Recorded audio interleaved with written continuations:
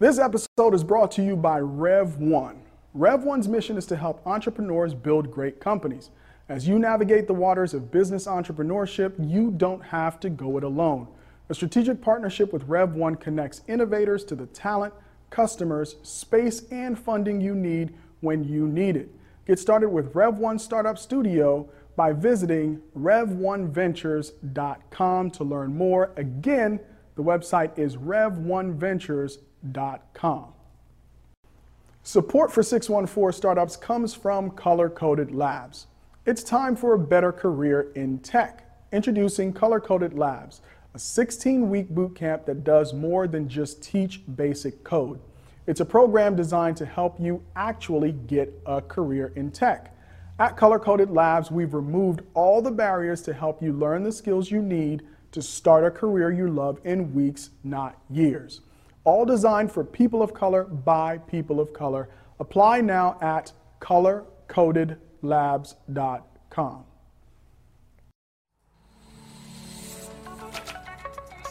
"614 Startups Nation, welcome to another episode of the 614 Startups Podcast. My name is Elio Harmon, your host, and I'm here with my very special guest, Nathan Hurd of Healthy Roster. Nathan, welcome to the show. Thanks, Elio. All right, so your company name rings bells. I'm sure a lot of people are familiar with the company, but we're going to dig into this company a little bit more because I know there's an interesting story to uncover. But I like to start every episode with a bit of the personal and professional background of the guest. So please share. Sure. So I've been in startup land almost my entire career. Went to school at Bowling Green and then graduated in 97. And by 98, the end of 98, I had started my first web startup. It was an online job board. So have spent the last 25 years now, 25 years, building and running startups. So yeah, now, from in this chair that I sit, it's pretty tempting to start a job board. In fact, we're having conversations about job boards. So I'm going to go into some free consulting here, sure. Right? Yep. Two words, yes or no on the job board question. What are your thoughts? It has really been done well several times over, but there are still gaps. So it really depends on how niche you're going to get with your job board as to like what your focus and how far you can drive that success. It's been a long time since I've been in that game, but when I got in, everybody was still in the paper classified. So making the jump to a job board, that was brand new, and no one really knew what was, that would be how everybody looked at it in the future, or at least not a lot of people at that point. So yeah, you sound like an investor. You're not going to dissuade me from my idea, but like everything else in startups, it's finding that minimal viable customer base, Yep. right? Cracking that code on the people who have an acute problem. You can solve it in their niche and then grow from there. And I want to start with the story of Healthy Roster and the problem that you guys are solving. So that's really interesting because I think one of the things that I've learned over the years of being an entrepreneur is that you can have a great idea. You can talk it and explain it and share it with as many people as you want, but you really don't know whether your idea is worth pursuing until you get somebody who's willing to pay for it. And I think that's a step that a lot of entrepreneurs just kind of gloss over. It's like, well, I'm going to build it first, and then I'll have somebody, pay for it. And really, Healthy Roster comes into play here because we decided to figure out, could we sell the idea and actually sell it in prototype form before we built it out. We wanted to get, basically verification that there was a market for it. So the story behind Healthy Roster is that I have two co-founders, Dan Franzak and Sean Price, and we had all worked together at a previous company. And that company was in the sports, high school sports space. So we had this deep background in high school sports, and that included, the coaching side and the athlete side, the parent and audience side. And as we sold that company and started to look at, hey, maybe we should do this together and do our own startup, we kind of looked at that industry and went, all right, what's broken? And at the exact same time we were asking that question, the concussion blowback from the NFL was happening. So this is like 2014. And at that point, moms and dads were really concerned about concussions, and high school football, to be very blunt, was I think in a lot of people's minds, in jeopardy. Like, moms aren't going to let their boys, and really dads should be the same way. Moms and dads aren't going to let their sons go out and play football if they're worried about concussions and brain injuries. And so that got us looking at that entire piece and going, all right, well, who's taking care of the athletes? And the answer to that question was athletic trainers. And once we identified that and looked at those athletic trainers and what they were using to do their job, we saw this tremendous gap. The software they used to track injuries and then communicate those injuries with mom and dad and the AD and the coach and then the doctors that eventually take care of injured athletes, it was really substandard. It was old software, and there were no mobile apps. I mean, we're talking 2014, 15 at this point. There were no mobile apps in the industry. And we're looking at this going, oh, guys, we can hit a home run here. And so that's really what got us started thinking about it. And we're like, well, let's go pitch it and see if that's accurate. I want to dig into what you just said, which is go sell the idea first. How do you go about doing that the right way? Because there's a little bit of like, I mean, yeah, I can talk about what I would like to do. It's another thing to be able to do it. How do you sell ideas the right way? It's tricky because you as an entrepreneur want to feel like you're legit and the product that you have in your mind actually exists before you sell it. But the trick is to actually go in with some type of mock-up, and there are a lot of tools out there that help you kind of design step-by-step prototypes, I guess is the best way to say. Even for mobile apps, you can create screen-by-screen prototypes of your app and build something like that out. It can just be designed in a PowerPoint and slide by slide and showing people what it is. But the key is to go into your first set of customers, whoever they may be, find the early adopters and partner with them. Say, look, I've identified this gap. Do you agree? This is a phone call. This is, you and me So just you go talking. Customers first? Because I think a lot of startups, when they hear sell idea, they immediately think sell it to investor. Oh, no. That's not who you're talking about. Oh, no. You're saying idea on paper, mock up something, then go to the market, the people who are actually going to have to buy this thing, and sell it to them. Very few investors anywhere will give you money for an idea. No investors around here give you money for ideas. Okay, and I've been doing this a long time, and I've raised money for 3 different companies, and they all have the same approach, and it's all legit. They want to see at least initial traction, some proof that what you're telling them is actually backed by customer demand. It doesn't have to be a full-fledged product yet. It doesn't have to be, the finished thing, but you got to have somebody that on the customer side that says, I'm actually willing to put money down on this. So what did that look like for Healthy Roster? So you asked yourself what's broken here. You found that the software is antiquated in a market where people were panicking, basically. Yeah. Like, is high school football dead? I remember the headlines. How do you take that idea to the market? So we actually did a couple of kind of like soft customer lunches. We took, people that we were connected to at Ohio Health and Dayton Children's and a couple of other local hospitals, and we went to lunch and we talked to them. We said, hey, these are the gaps we're seeing. Do you feel these pains during your everyday efforts out on the sidelines and managing athletic trainers and athletic trainers managing parents and athletes and like in all these interactions? Are these the gaps? And once they said yes, then we took that back and we went, all right, these are the gaps. How do we mock something up, so to speak? And really, one of the first key gaps we went after was communication. The communication between an athletic trainer and mom and dad when something goes wrong is, at that time, was one-sided. It was, if the athletic trainer is at the event where you get hurt, and so is mom or dad, then it was, I'm going to go talk to mom and dad and tell him or her what I think that has happened and what you should do. Because athletic trainers are first responders, right? They're there to make sure that when an injury happens, somebody with medical knowledge is there and can assess how bad the injury is and what steps to take. And so that information is key for mom or dad, because the first thing you do when your kid gets hurt on the field is go, oh my God, like, how bad is it? He's in pain or she's in pain. I don't know what to do next step. Do I rush to the emergency room or can it wait till tomorrow? And these are all answers that as a parent, you just don't have until you talk to somebody like an athletic trainer. So that communication was so key, and it was so random on whether it happened or not. If your kid gets hurt at practice, mom or dad aren't there. So then the message goes from the AT to the injured athlete back to the parents. So let me ask you this. So that was problem number one, the communication between the trainer and the parent when an injury occurs. Mm-hmm. But let's back up a little bit. So you take the customers out, they identify a gap. Do you ask this very important question, which is, if we could close this gap, what is the meaningful impact that it will have on your business? Meaning it goes beyond, yes, I just have a problem, but that a problem might just reflect an annoyance. Right. Like, it's like one extra phone call or whatever. But was it so acute that it represented either a financial issue, was putting a strain on their resources?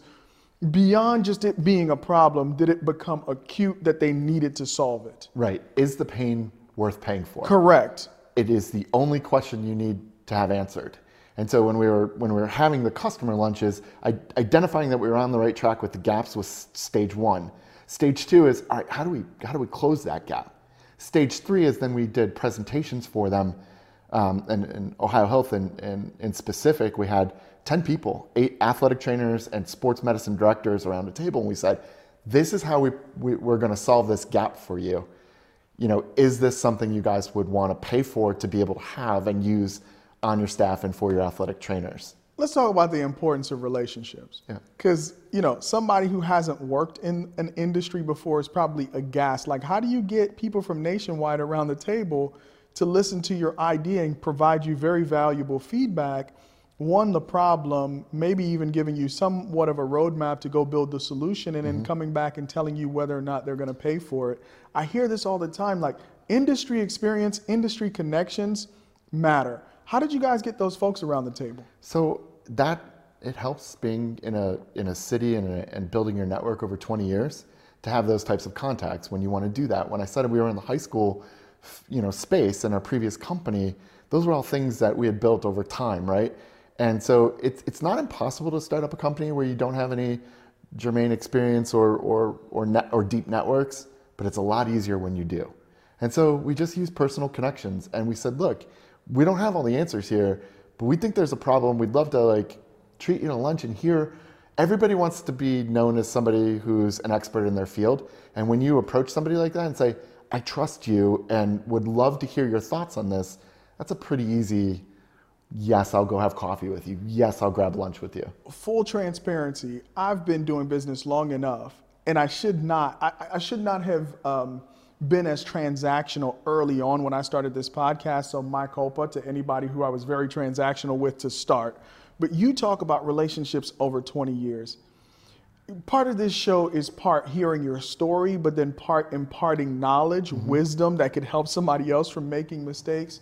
Let's talk about the importance of not being transactional in relationship building, because everybody that you meet, everybody that you deal with is important. They're a person. You shouldn't just, kind of figure out what you can get from them in the short term. How important is that for startup founders in building networks? I mean, even if you're not a startup founder, the key to a successful business career is figuring out ways you can give back to the business community, to the industry-specific communities, or just your coworkers, because you never know where those people are going to re-enter your life at any point. My co-founder, Dan, and I knew each other in high school, friends of friends. So we weren't like great buddies or anything like that, but we knew each other, and then connected again 5 years after college, and then again when we decided to work together at that previous company, another 10 years after that. And Dan had spent his entire career to that point building high school connections, doing Friday Night Lights for Channel 10 TV here. And so, all of these things are based upon, network connections and how you approach people. And so, to your point, transactional, not great. Giving what you can to other people when they need it, that's what builds a bridge. Well, I love having vets on the show, people who have gone through the process, they've built companies, and they have this wisdom to impart. But I'm going to have you hold that thought, because we're going to take a quick break, and we'll be right back. Thank you guys for tuning in. I'll be right back with my guest, Nathan Hurd of Healthy Roster. Support for the 614 Startups podcast comes from Bernstein Private Wealth Management's Columbus-based team of professional advisors. In a world where most investment managers look alike, Bernstein Private Wealth Management has evolved into an organization like no other. Some money managers look to add value after a business is sold, but Bernstein delivers proactive advice right from the start. Whether you're eyeing the exit or you've just launched, Bernstein is committed to your financial success. If you're interested in partnering with Bernstein on your entrepreneurial journey, visit bernstein.com to learn more. Again, that website is bernstein.com to learn more. Bernstein, fully invested in better outcomes. Support for the 614 Startups podcast comes from Nationwide. Nationwide's mission is to protect people, businesses, and futures with extraordinary care. To help fulfill that mission, Nationwide is looking to invest its $350 million venture capital investment fund in InsurTechs that will help them create new and exciting products and solutions to meet the needs of their customers. If you're interested in partnering with Nationwide's venture capital team, visit nationwideventures.com to learn more. Again, the website is nationwideventures.com. Nationwide is on your side. 614 Startups Nation, welcome back to my conversation with Nathan Hurd of Healthy Roster. All right, Nathan, I want to jump right back in. So you identify this first problem, communication between trainers and parents. How do you solve that problem? What's next? Yeah, so what we identified was athletic trainers and parents, that communication was key to the next step of triaging an injury. And so when we did that, we were like, well, live chat and telehealth, those were keys. And back in 2015, that wasn't as prevalent as it was today.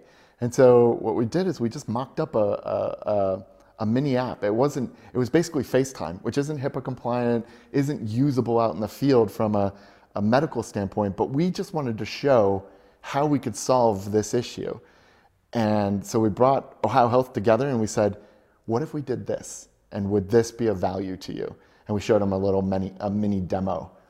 And they loved it. And around the table, you saw heads bobbing, and the sports medicine director was like, this is exactly what we need. This is exactly going to solve this problem. And it wasn't the whole solution. It didn't end up being the piece that was used most, but I think it was one of those pains that they had no solution for, no good solution for at the time, and they were willing to pay for it. And that led us right off into all right, let's get this rolling. Let's build out the app. And we got them to sign the agreement pending it being done and them being happy with it. And so we sold it before we built it. Wow. Yeah. Yeah. So now from the hard head nod, and I'm agreeing with you, to getting to first product, did you have folks on your team that could build product? How did you guys develop? Yeah, so there's three of us. And so, I have a deep background in starting companies and raising funding. Dan had a deep background in high school sports and then also selling. And then Sean Price is our third co-founder, he was a lead developer for us at our previous company and mobile dev, and just a fantastic guy, product guy. And so we just knew we had three different areas of strengths, and if we could combine them all, we could get going much faster. And when you get a technical co-founder, it can really accelerate your development. They're hard to find. Again, it comes back to your network usually. Mm-hmm. Just cold calling people off of LinkedIn is really difficult to find that right fit. But I had known Sean, I had worked with him, and luckily it was the right decision. All right. Now, even though you identified that first problem, you got the hard head nod on, you basically sold it, right, at that point. Yeah. How did you stay on task? Because what tends to happen is that we get that problem, we get kind of the permission to go out and build this thing because the customer is saying we want it. Yep. How do you in the dev process put guardrails on? It says we're only building this. We're not going to put all the bells and whistles on here because it's very easy to go crazy before you get version 1 in the hands of your customer. It is, and it's a constant tug and pull battle on what's sellable for the next customer, because the next customer means growth and it means the continuation of what you're doing, and what has already been built and agreed upon that this is a feature that everybody needs. And so what we tried to do was we built out the first feature that closed the first gap. And then we talked to our customers and the users, the athletic trainers in the field, and said, what is this thing missing? And from there, what we really got was excellent feedback from a couple of athletic trainers who said, look, I need to log every injury I do in your app. Otherwise, I'm not going to use your app. So what's a critical mass for that initial feedback? So you deploy it. What version 1 for you to get critical data on what's missing, what people like, how often they're using it? What do you have a magic number? I mean, having done this a couple of times with technology, how many critical users do you need to get that feedback? That's valid, like where you can say, okay, there's something here. Enough people have touched it. So we could tell by the number of telehealth visits that were happening over, let's call it, the first 50 users, first 50 athletic trainers. And remember, like, Ohio Health has, at the time, they probably had 70. They probably have over 100 now. So just alone in their group, there was a good sampling of athletic trainers. But we had 3 or 4 hospitals that were initial users. And so we had a good 100 to 200 users, and we could see, you know, kind of what was growing and what wasn't. Like, telehealth sessions were not growing. And so when we dug into why they weren't growing, it was like, well, I don't use the app that often, and I forget that I have it. Well, why don't you use the app? Well, look, the main thing I do is I track the injuries, and I have to do that in another system. Oh, so you actually still have to do that piece of it. And we're like, all right, we got to build this piece of it. And so it's called an EMR, electronic medical records system. And it's just exactly what it sounds like. If you're out in the field, like if you're a doctor inside the hospital, you're putting information into Epic or Cerner, which are these massive software products that hospitals use to track everything about why you're there as a patient. Mm-hmm. When you're out in the field, you don't have access to any of that. So athletic trainers are dealing with kids that are getting injured and injuries, but they need a place to put that information.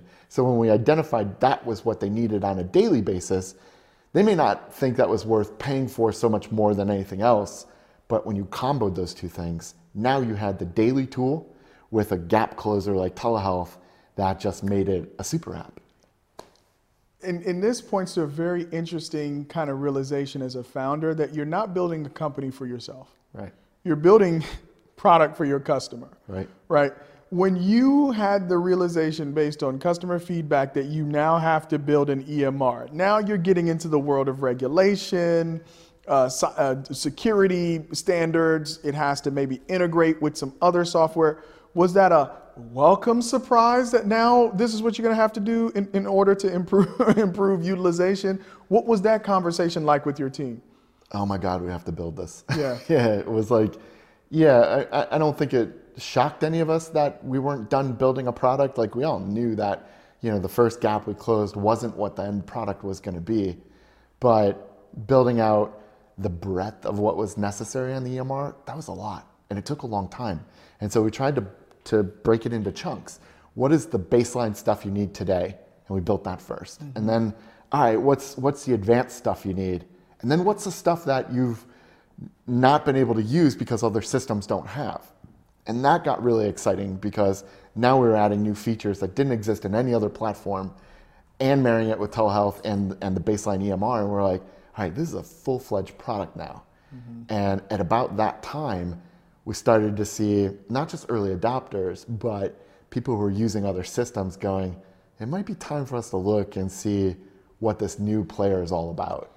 Now, for a lot of founding teams, Sean is probably like, if I got to build this thing by myself, I'm quitting, right? Yeah. So is that about the time you guys start looking at investors, say, hey, we have this, there are folks paying for it, but we need to go out and build version 2. We might need to bring on additional expertise. I mean, we need people who understand diagnosis coding and medication lists and, you know, and all of this other stuff. Is that where you start talking to investors, or are you guys still bootstrapping this thing to the next phase? So you're going to make a decision in your life when you do a startup, when you're an entrepreneur. And that is, how much are you willing to risk of your personal capital, of your personal time to make this business successful? When you're 20, eating ramen and sharing a apartment with somebody and working, 20 hours a day, those are all things that don't have a lot of cost to them, right? Because you're more, usually, you're on your own and you have the flexibility to do that. When we started this business, I was, 41,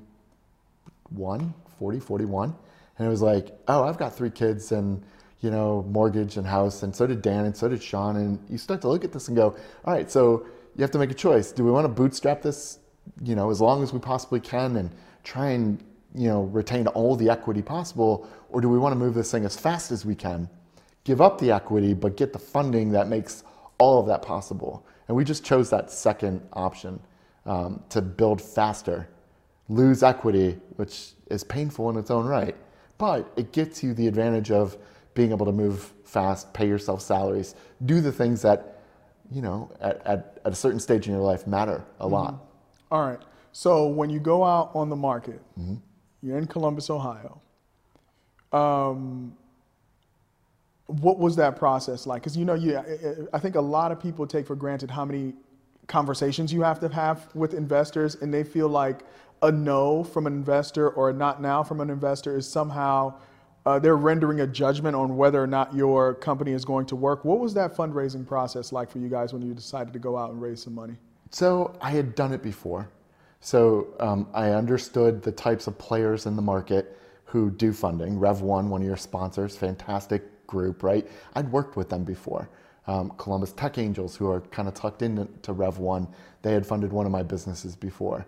I had a network of successful entrepreneurs who are angel investors, and I was able to kind of reach out in stages, and I did that. I went first to my personal network and I said, hey, we're doing this and looking for the first $100,000 to get Dan full time so he could sell more. And that's how we looked at it. How do we piece together the most successful fundraise?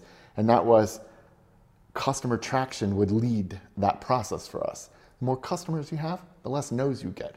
It's really easy to go to Rev1 and say, hey, we have 14 customers, and by the way, almost all of the hospitals in Central Ohio and in Ohio in general are now using us and paying for it. Yeah. At that point, they're not asking you I don't know if this is a good idea. They're going, how big can it get?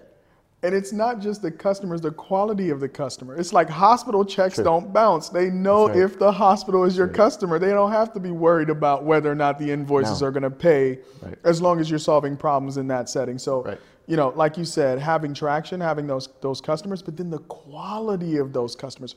Who are your customers, and then how many other customers like them are out in the market that you can reach? Yep. And so you get initial funding, you continue to build. But when I go to the website today, there's a little bit more than what's happening on the sports side on your website. So let's talk about how the other part of your business came to be. So, yeah, that's a great point. So we've spent the last 6 years building out the sports medicine side. And along the way, we realized hey, there's a limited number of hospitals and number of athletic trainers taking care of high schools, colleges, and pro athletes. And by the way, we have just about every major hospital system in the country that hires athletic trainers and puts them out onto the sidelines. We have probably 150 universities that use us, including big schools like Ohio State and Notre Dame and a bunch of Power Fives. And then we have the PGA Tour, we have WWE Wrestling, we have some major brands that trust us as well to be the baseline software for the athletic trainers taking care of their athletes. But at some point, we started looking at athletic training in general and realized there's actually another sub-segment of the athletic training space, and that was athletic trainers that were in the industrial side. And they were taking care of employees that were in active job titles. So basically anybody who is physically moving during the day is actually getting the exact same injuries that athletes get. They're getting MSK, musculoskeletal injuries. They're getting strains and sprains. They have aches and pains. And when you have those and you're doing a repetitive job like pulling products from Amazon and putting them into a box, or you're lifting boxes to load onto a truck, or you're driving a truck all day long, shoulder pain and foot pain, those are things you and I might not, it might not stop us from being keyboard warriors. But I'll tell you what, it stops somebody from doing their job when their job all day long is to pull products and their shoulder is aching. And so athletic trainers do the exact same thing they do on the sideline as they do inside those industrial environments. They're there, and they're there to identify pain and then help that employee deal with that pain. More stretches, understanding what's really hurt and how to fix it, and then reorganizing their work environment so that they don't have to reach above their shoulder 50 times an hour like some Amazon employees do. And so athletic trainers are really valuable to the enterprise. The problem we identified is it's not scalable. So you run Amazon's a great example. They have massive location out in Etna, which is out on the east side, right? About 4,000 people are in that facility. If you've ever been in that facility, it's mind-blowing. You can't believe how big it is and how automated it is and how many people are there working. And so when you think about that, having an athletic trainer there is great, right? Like, hey, that person could walk around, the 8 football fields worth of area and just check on people all day long. But they run 3 shifts. And so getting enough athletic trainers in that one facility is difficult. You'd have to have 8 or 9 to run the 24 hours that Amazon does there. But what most people don't understand is Amazon has at least 8, they probably have more now, other locations in Central Ohio that are mini depots and mini stations. They have no athletic trainers there. And they would have to put 5 or 6 or 7 or 8 athletic trainers at each one of those. So it's not scalable. So when we looked at our telehealth solution, we went, oh, well, we could actually help you get access, immediate access to athletic trainers for all of your people, not just the ones that a person could walk around the floor on in one location, but all 9 of your locations. And so we started taking that to market and found a lot of interest in that. And so we came upon this really hard decision. We've spent 6 years building out sports medicine. We have product market fit. We're the leader in the space. And yet there was this huge amount of good we could do in the world in the industrial space by bringing athletic training at scale to that space. And so that was a big decision for us. All right, so the proverbial fork in the road. And so you have loyal customers that have gotten you to where you are. You have this new business line that you want to start. So how are you balancing the two? Are you going to grow both businesses in parallel, or are you going to go aggressively after this new opportunity? What are your thoughts there? Well, we're going aggressively into the industrial space. It's needed. Bringing athletic training back to people who probably had it on the sideline but haven't had it for 10 or 20 years, that is a value that it means a great deal to the people who on a daily basis have aches and pains and no one to turn to. I mean, people aren't going to their doctors for those kinds of aches and pains, right? And even when they do, that process through work is actually a really expensive process to the industrial companies. Like workers' comp claims and workplace injuries, they're really expensive. $42,000 per worker medically reviewed workplace injury. That's a lot of money for companies every time that happens. And so bringing in care, triage and first aid type care to that situation can dramatically reduce the number of injuries that are medically consulted. You could drop it in half. All right. So when we looked at that and saw the impact that our software could make, we're like, we need to go do this. But we didn't have to kill the old business because the platform is the same. The tools are essentially the same. It's an EMR with telehealth, but we're just framing it in a different way for the industrial side. And that knowledge meant we didn't have to abandon our customer base, but we are focusing on the industrial and making a push in there. And that's what our entire company is focused on. All right, that's great. And location, just like real estate, it's not bad to be headquartered in a city like Columbus, Ohio, surrounded by manufacturers. You don't have to go too far. No. You're in the perfect location to keep expanding in this space. We're going to take a quick break. We're going to be right back. We're going to hear from our sponsors and continue our conversation with Nathan Hurd of Healthy Roster. Support for 614 Startups comes from the law firm of Dickinson Wright, with around 500 attorneys working from 19 offices across the U.S. and Canada. They handle all types of business transactional law, including advising privately held and venture capital-backed companies in capital raising, mergers and acquisition, and transactions involving technology, software, data, and e-commerce. Partner Alex Brown serves as outside counsel to startup companies ranging from business entity selection and formation, protection and commercialization of technology assets, conducting business online, and data security issues. For more information, visit dickinsonwright.com. Support for 614 Startups comes from Hairdrop. Never visit the beauty supply store again. Order your beauty products from the Hairdrop app and have them delivered in an hour or less. Hairdrop is like DoorDash for beauty products.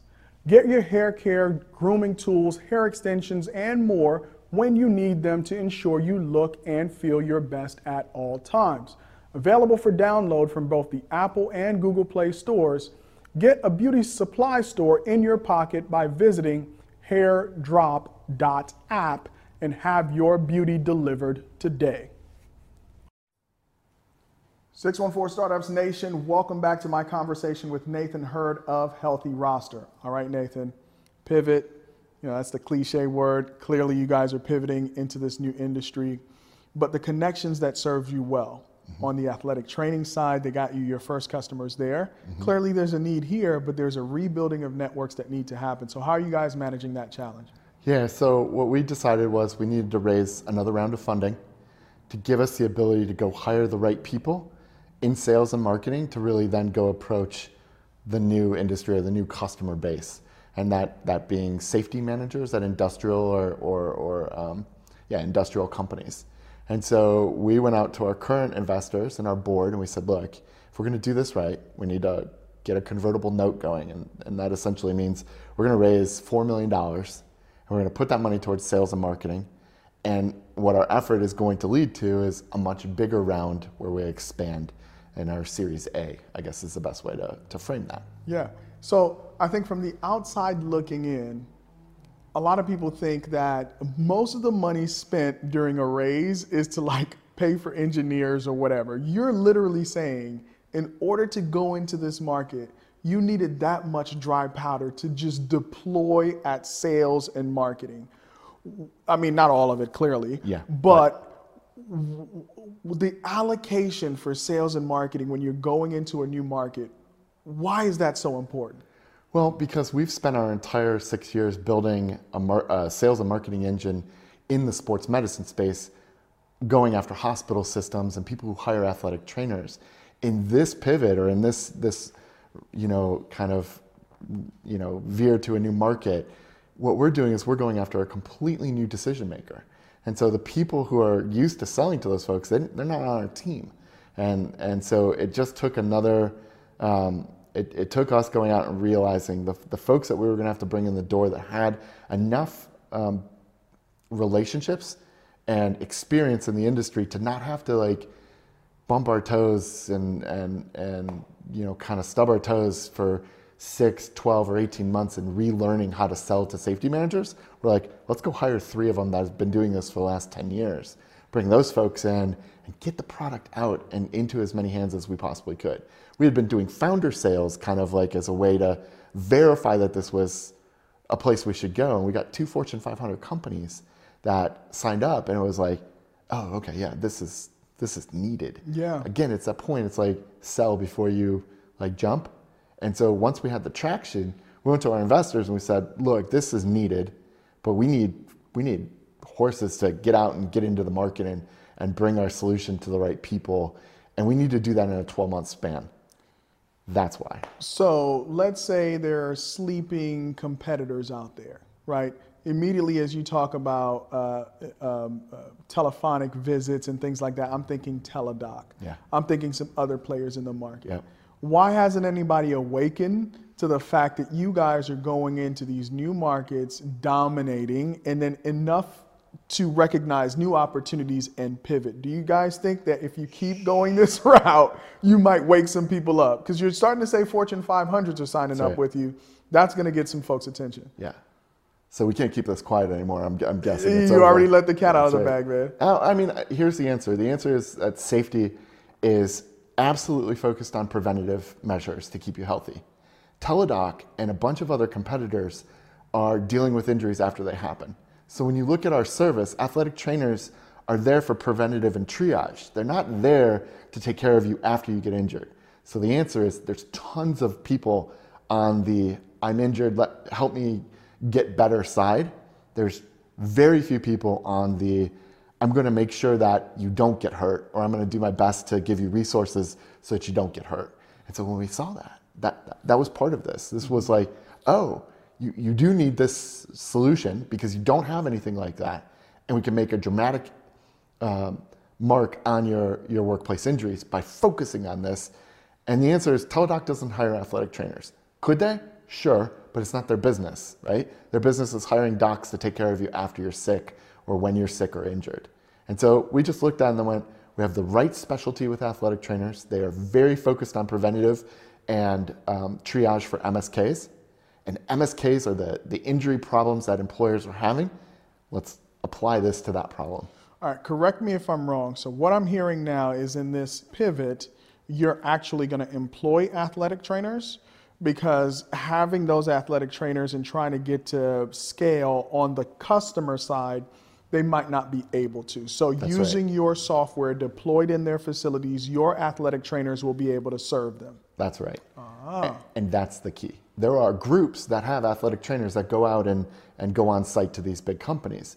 It's just not scalable. It's very expensive to have an athletic trainer come onto your site and work there for 2 out of the 5 days of the week, because that's all you can afford. With our solution, you can afford instant access 24/7. And the difference in the scaling of that is massive. All right. So so now you're pulling me in even deeper, right? So you have these athletic trainers.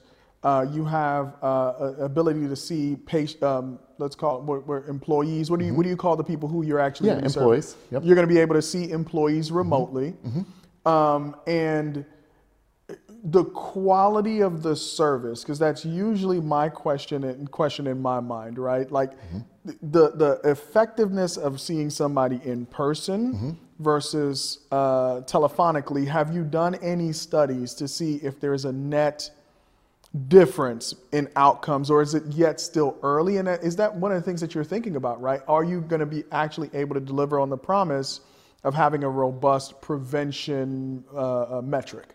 Well, so this is where having a six-year start in the athletic training space has really given us everything we need. We know that works because over 6 years, literally 5,000 athletic trainers use our platform every day to take care of athletes. And they use the telehealth as a way to communicate about these injuries. So yes, we know it works. And while those athletic trainers are on the field sometimes, lots of times there's not. They may be at football Friday night, but there are soccer games or lacrosse games or other sports going on at that point.